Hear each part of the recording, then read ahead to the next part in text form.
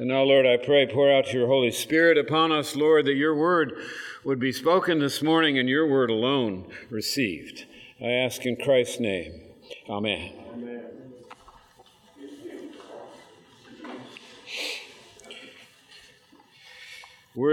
We are an impatient people nowadays. If you don't believe me, this is how I'm going to prove it. I'm going to slow way down the speed of the sermon. Anybody squirming yet? Yeah, it's like, God, let's go, got to get out of here. Okay, no, I'm not going to do that. But if you don't believe me that we're an impatient people, then I suggest you try a couple of things. Watch a movie that's 30 or 40 years old. I can't sit there. It just drives me nuts because it's like, come on, move it along. The scenes are long. They're drawn out.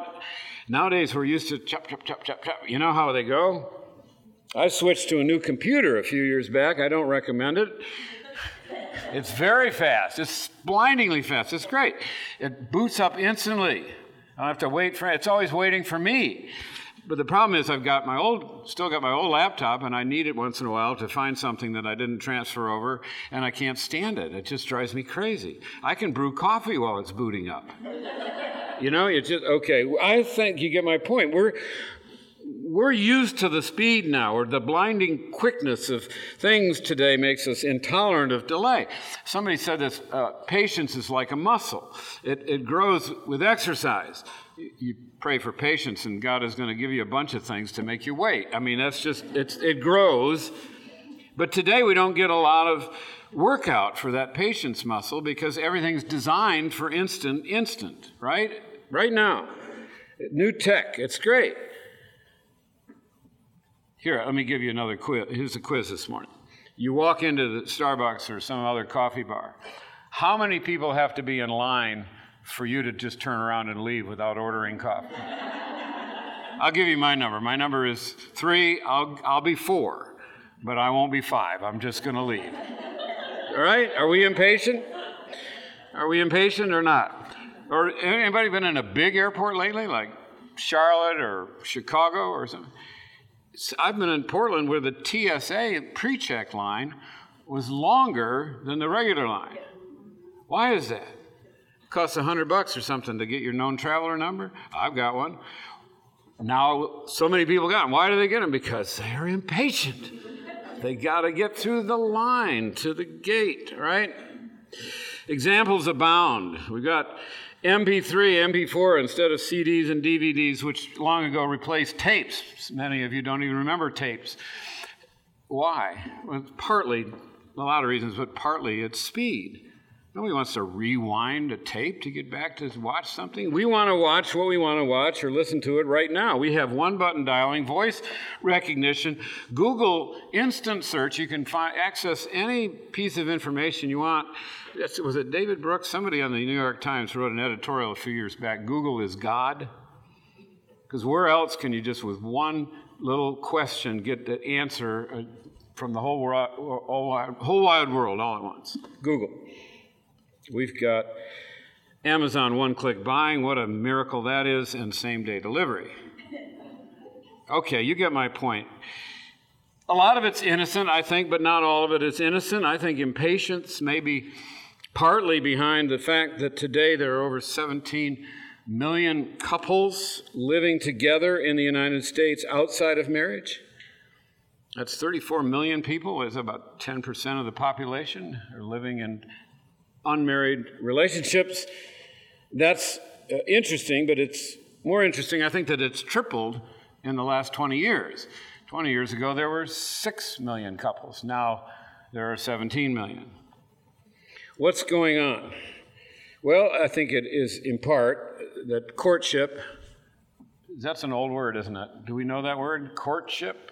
Courting? My son asked the mother of his future bride for permission to court her daughter. She knew what he was talking about. I'm not sure I would have. At any rate, courtship, engagement period, the time for planning and the cost of a wedding, it's too much for us today. We can't wait for all of that, and we don't. So we're ignoring statistics. The statistics show that more than half of those couples will not be together in 5 years. Married couples fare better. Married couples, it's less than 20% will not survive 5 years. So 2.5 times more breakups for those who can't wait. Impatience. So if you're immune, watch an old movie, or if you think you're immune, just get out on 526, hear about an accident report, and go pull out onto the freeway. And just see what happens to your patience and your blood pressure. Okay. We are impatient. The Lord, by contrast, has nearly infinite patience. In fact, it's one of his key character traits. It's in all of our lessons this morning. We got the reading from Wisdom today. As Frank said, that's from the Apocrypha. There are 14 books. They're listed in our articles of religion. They're in the Roman Catholic Bible as the Word of God, but they're not in Protestant Bibles as the Word of God. We can read them. We read them for interest, for teaching and manners, but not for proclaiming doctrine. But nevertheless, we do read them once in a while. So if you get a book, a name, Tobit or Maccabees or something you don't recognize it, it's probably from the Apocrypha. And what we don't do is base our theology on that reading alone. That's if it's doctrine, it has to be supported elsewhere in Scripture. That's enough on that topic. But that's what wisdom is. This is also called the wisdom of Solomon. And it says essentially that the Lord governs us with great forbearance. Forbearance, a great old word for patience. He has power to bring judgment on us whenever he decides to. We deserve it, but he has forbearance. He has patience with us. Our psalm today, which is Psalm 71, which we don't read because excuse me, this is rude. We're too impatient to have 4 readings on Sunday morning. We only have 3, so we drop the psalm, and I do too. I'm with you. But Psalm 71 is our psalm today, and it says, God is gracious, full of compassion, slow to anger. He's patient with us, though our hearts and deeds rightly anger him. And then we have Paul in our Romans reading today saying that the Lord's creation, the whole universe was corrupted, subjected to futility, put in bondage to decay by human sin, and it groans in pain like childbirth and agony of that corruption waiting to be set free. That's the universe in which we live. It longs, it's in groaning in agony, waiting to be restored to its original glorious freedom the way God made it. Imagine God's patience, his forbearance. When did we break out in sin? Well, I don't know, but it was a good several thousand years before Christ. Adam and Eve in the garden, or you can take it back 200,000, I guess, if you want to. It's been a long time, and he's forborne our rebellion. God's patience. Satan rebelled against God and got man to go along, and the entire creation was corrupted. The weeds started growing, and we ended up in the mess that we're in, and God forbears. He can end us at any time, but he chooses not to. That's Jesus' point in the gospel. Satan's rebellion led man to man's rebellion and results in this world of weeds, people doing evil things, corruption, disease, fallenness, estrangement, alienation, and death, and God is patient. The end of all of that, the end of all evil, the end of disease and suffering and death, the renewal of the whole creation, it's all solely at God's will. It awaits only his word. And it's been 2,000 years since the doors to that kingdom, the kingdom of God, were opened in the blood of Jesus Christ on the cross, but God is still waiting. What's he waiting for? Why this amazing forbearance? His delay in ending this evil that surrounds us and restoring us to glory. If you just look around at the world, it's easy to think that God made a mistake. I don't think that's a good place to go, but it seems questionable, doesn't it? We have such a load of evil. It's stunning. I could depress us all. I could spend a couple of minutes. I'll spend just a little bit of time and just depress us slightly. But you know the statistics. Millions starve to death in our world every year, mainly not from food shortage, but from conflict-related food shortage. 500,000 children estimated die annually from starvation and starvation-related disease. Millions around the world die of preventable diseases caused by bad drinking water. You know the headlines. We got suicide bombers. We got mass shootings in the U.S. on an epidemic level. We've got sex trafficking problems. We got drug addiction. And I haven't even mentioned the tens of millions executed, murdered in the 20th century by evil governments. We've got weeds, and those are just a few, the tip of the iceberg. What is God waiting for? How can he put up with this? Well, Jesus tells us in the gospel, he says that when the reaping starts, when the final judgment, God's final judgment falls on the earth, when the angels start rooting up the weeds, in other words, those who are not of the kingdom of God, those who do not know Jesus Christ, it's irrevocable. It is irrevocable destruction. It can't be reversed. These are going to be gathered up, the weeds, into bundles and thrown in the fiery furnace where there's no escape. There's only weeping and gnashing of teeth. Destruction. And God precludes an early harvest. He says here in the parable to those who want to do the weeding now, to get going on this, get rid of the evil, he says, no, you got to wait. He says if you weed early, you're going to end up gathering some of the wheat up with the weeds. In other words, you're going to destroy, in God's terms, some of the sons of the kingdom, some of Jesus' own children, some of us, some believers are going to get caught up in the weeds, amongst the weeds. Now, here's my supposition. Can God and his harvesters not tell the difference between wheat and weeds? Of course they can. God knows the human heart. He knows who the weeds are and who the wheat is out there in the fields. So why wait? Why wait? The problem with an early harvest, here's the problem. Weeds can become wheat. Now, I realize that not literally, of course not. A weed is a weed, and wheat is wheat, and you can't change. But keep in mind, this is a parable. And what do the weeds and the wheat represent? They represent people. People in the kingdom of God, wheat, and people not in the kingdom of God, weeds. All right? What is the church all about? What is the New Testament full of promises about? That weeds can become wheat. That's why we exist, you and I. That we would reach the lost. That we would go find a weed and grab him by the lapels and say, you need Jesus. And hope, pray to heaven that God's timing and that person will receive Christ as Savior and Lord, and all of a sudden they're wheat. And Jesus is saying, the Father God is not willing to jeopardize the potential salvation of a weed to do it early. He's patient.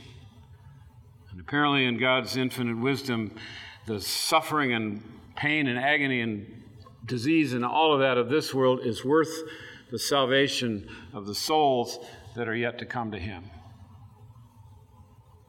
He's waiting. In short, God's waiting. What's he waiting for? He's waiting for the weeds.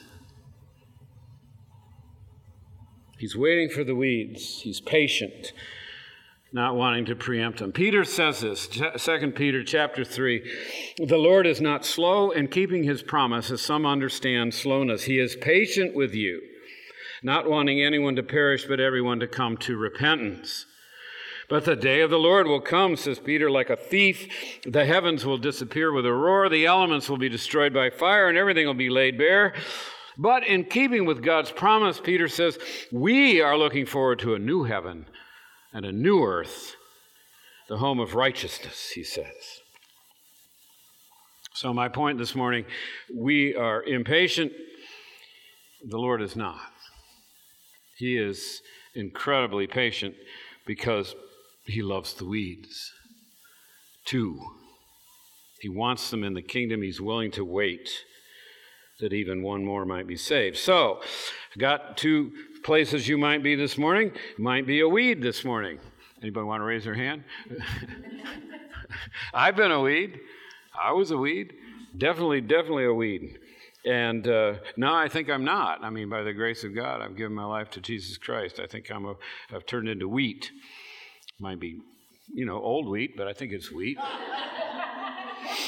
So, but if you're a weed this morning, and let me put it another way, if you don't know Jesus Christ as your Savior and Lord, God's waiting for you. He's waiting for you. It's an awesome responsibility you have. He's waiting for you. The creation is waiting for you, groaning in travail, the agony of childbirth, he says. That's pretty painful, I understand. Waiting for you, waiting for us, those who are unbelievers, to become believers. And if you're wheat this morning, and I expect most of us are, maybe we love Jesus, we're in the kingdom. If we're wheat, then the question is, are we impatient about the wrong things? Are we impatient about the right things? I don't know about you. The rest of the sermon is really just directed to me. You can listen in. I think that I'm impatient mostly in life about my own needs and wants. I'm impatient with slow traffic. I hate it when a red light happens in front of me. Traffic snarls. I'm delayed a little. The internet goes down and I'm like ready to shoot somebody. Okay? I'm exaggerating. My wife will say only slightly. Yeah, she's shaking her head. I'm not really exaggerating. I don't have a lot of patience. I don't think that's what we should be impatient about. About our own particular problems, issues, personal things. We're not very impatient, at least speaking of myself and maybe of you, with the weeds, with reaching those people around us that don't know Jesus Christ, that God's waiting for. Maybe he's waiting for us to do something about it. I will admit, I don't believe I can do very much about the evil in the world. It's terrible, it's widespread, suffering, disease, pain, corruption, death, murder. It's overwhelming. God alone can set it right, and he says he will. It's coming. There's an end to all of that that's coming, and a home of righteousness, as Peter says, that'll be unbelievably wonderful. He promises that end is coming. But by the grace of God and the power of the Holy Spirit, I can do something, you can do something, we can do something now about a person. Somebody we know, somebody that we run across, somebody we shared an elevator with. I don't know. You pick it. That doesn't know Jesus Christ and might be wheat in the making. I think that's what God is waiting for, that you and I would seek to channel our impatience in another direction. Forget the Starbucks line and the traffic snarls. Be at peace. Be impatient with ourselves, perhaps,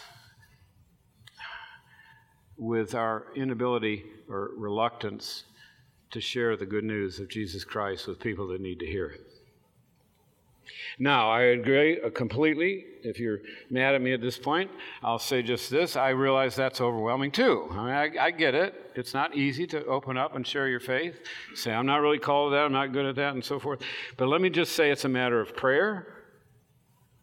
It's a matter of asking the Lord to change our hearts a little bit, to give us a little courage, to give us a word, to point out to us the person that we might want to talk to, that we might be able to talk to. It's a matter of prayer, asking him to change our hearts. We got a great old contemporary song. We used to sing something along the lines of, Lord, break my heart with the things that break yours. Great prayer. Pray that and duck. Because he will. He'll give us a passion. Pray for the passion. to share. Lord, give us godly impatience for the task at hand. Show us how to do it. Hasten the day of your coming by fostering weeds to become wheat. Pray with me, please. Lord, I thank you for your word, your parables, how deep they are and how rich. Give us hearts, Lord, to share them, to share your word, to share your love with folks that don't know you. Give us impatience, Lord, to match our passion. In Christ's name, amen.